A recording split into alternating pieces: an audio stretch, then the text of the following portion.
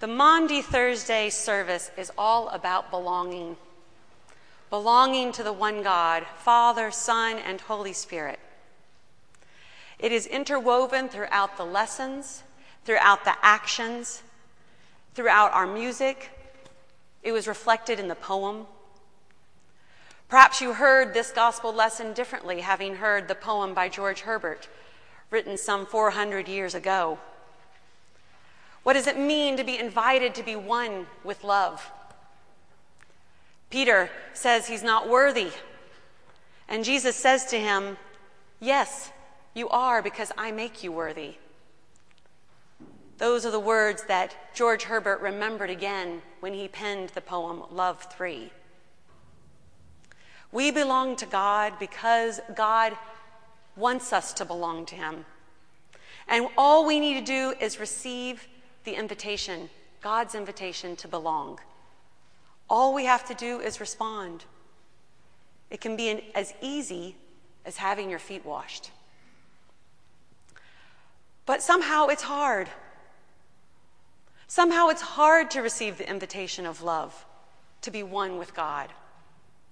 We have a whole host of reasons of why we are not prepared, why we are not worthy for this oneness. The gospel lesson that we read on this night, we read every year. And I was reminded as I was reflecting on it, on a story from Luke's gospel of the prodigal son. Laying that prodigal son story alongside this gospel story, I think illumines our gospel lesson in a way that we can sometimes become numb to. Do you remember in the prodigal son story that the younger son asks his father for his inheritance, and just a few days after being granted it by his father, he goes off and squanders it in just having a great time, doesn't worry about a thing until the money runs out. And then he decides to go and hire himself out to be a servant in someone else's home. He's given the job of feeding the pigs. Jewish people, in listening to this story, understand that this is the lowest of the low. Pigs eat garbage, which makes them unworthy of consuming. And here this man is, this young man, feeding the pigs. When his stomach grumbles, he realizes that he would eat what they're eating. And he comes to himself, it says in the gospel lesson. When he comes to himself, when he remembers who he is, he decides that he'll go home and be a servant there. And at least he won't be hungry. So he prepares his speech. He practices it, as you hear in Luke's gospel. He says, "I will say to him, 'Father, I have sinned against heaven and before you. I'm no longer worthy to be called your son. Treat me like one of your hired hands.'" You know this feeling, don't you? When you want to make sure you say it just right. I imagine him practicing it, getting the words just to what he wanted them to be. And so he sets off for home, confident, feeling strengthened by owning his mistakes, coming to his father, asking for forgiveness, and submitting to the lowest rank in the household. "I'm no longer worthy to be called your son. Treat me as one of your hired hands." His father sees him coming down the road and runs to greet him. And in the gospel lesson of Luke's gospel, the prodigal son, you hear him begin his speech. "Father, I have sinned against heaven and before you. I am no longer worthy to be called your son." But it stops there. Because it says quickly, the father gave instructions. He said, "Go and bring the ring and put it on his finger. Go and bring a robe and put it around his shoulders." The son's speech gets interrupted.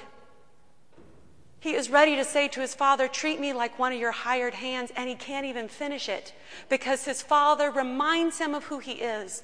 "You are my son. You are worthy because you are. You are my son because of our relationship. And he reminds him of himself. The older son forgets who he is as well. When he learns that his brother has come back, and that's why there's a big party, he, of course, is angry. When his father comes out and begins to plead with him, the older son says to him, "For all these years, I've been working like a slave for you." The father says, "But son, everything I have is yours." He seeks to call the older son back to remembering who he is. "You are my son. Everything I have is yours." This is what Maundy Thursday is about. This is what Jesus is about when he comes, takes off his outer garment and puts a towel around his waist and begins to wash the disciples' feet. This is the beginning of an evening where he wants to make sure they know who they are, that they are one with him as he is one with the Father. For several chapters in John's Gospel, he goes on and on and on about this. You and I are one, just as the Father and I are one. You belong to me. And yet they pull back. They're afraid to receive the invitation. Peter says, "You can't wash my feet. Remember who you are, Jesus." And Jesus tells him that he must receive in order to be one with him. He breaks the bread and shares it with them. He takes the cup and shares it with them because we're one. We are one. You belong to me. It's important that we come every year at this time to remember it again, because somehow we forget. We forget that we belong to God, that everything God has is ours. We are God's children. All we have to do is ask, and God longs to bestow it upon us. And yet somehow we pull back. We claim our unworthiness. We go through the litany of reasons why we can't receive. And God says, "I will absorb that so that you might be worthy to receive." It's what tonight is all about. Jesus tells them, "I give you a new commandment. This is the way people will know that we are one, that you love one another." That's it. That's all. In a few minutes, we will have the opportunity to come forward to wash your feet. You can wash other people's feet. You can have your feet washed.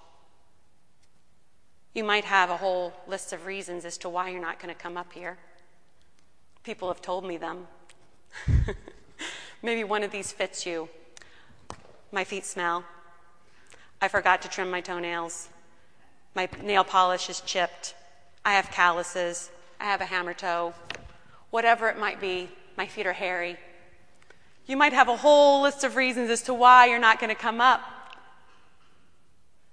You know, it's going to be okay with me if you don't come up. I have no judgment on you. But I will beg of you to figure out what exercise you can submit to that reminds you that you are one with God in your vulnerability, in your unkemptness, in your imperfection, in your calloused ways. If you don't want to do a foot washing, tell me what it is that can help you remember it. We'll do that. Brother Richard Benson, a brother of the Order of the Society of St. John the Evangelist, an Anglican order in Cambridge, Massachusetts, writes this about humility. Humility is not only ready to do anything for anyone, but it is also ready to receive anything at other people's hands. Many people will humble themselves to do abasing actions and will not humble themselves to receive little kindnesses. It is a great token of humility to receive kindnesses at all people's hands. We are invited on this night to remember who we are, just little people, vulnerable, imperfect. And that's how God loves us. God invites us to be one with him, as we are, and all we have to do is receive. Amen.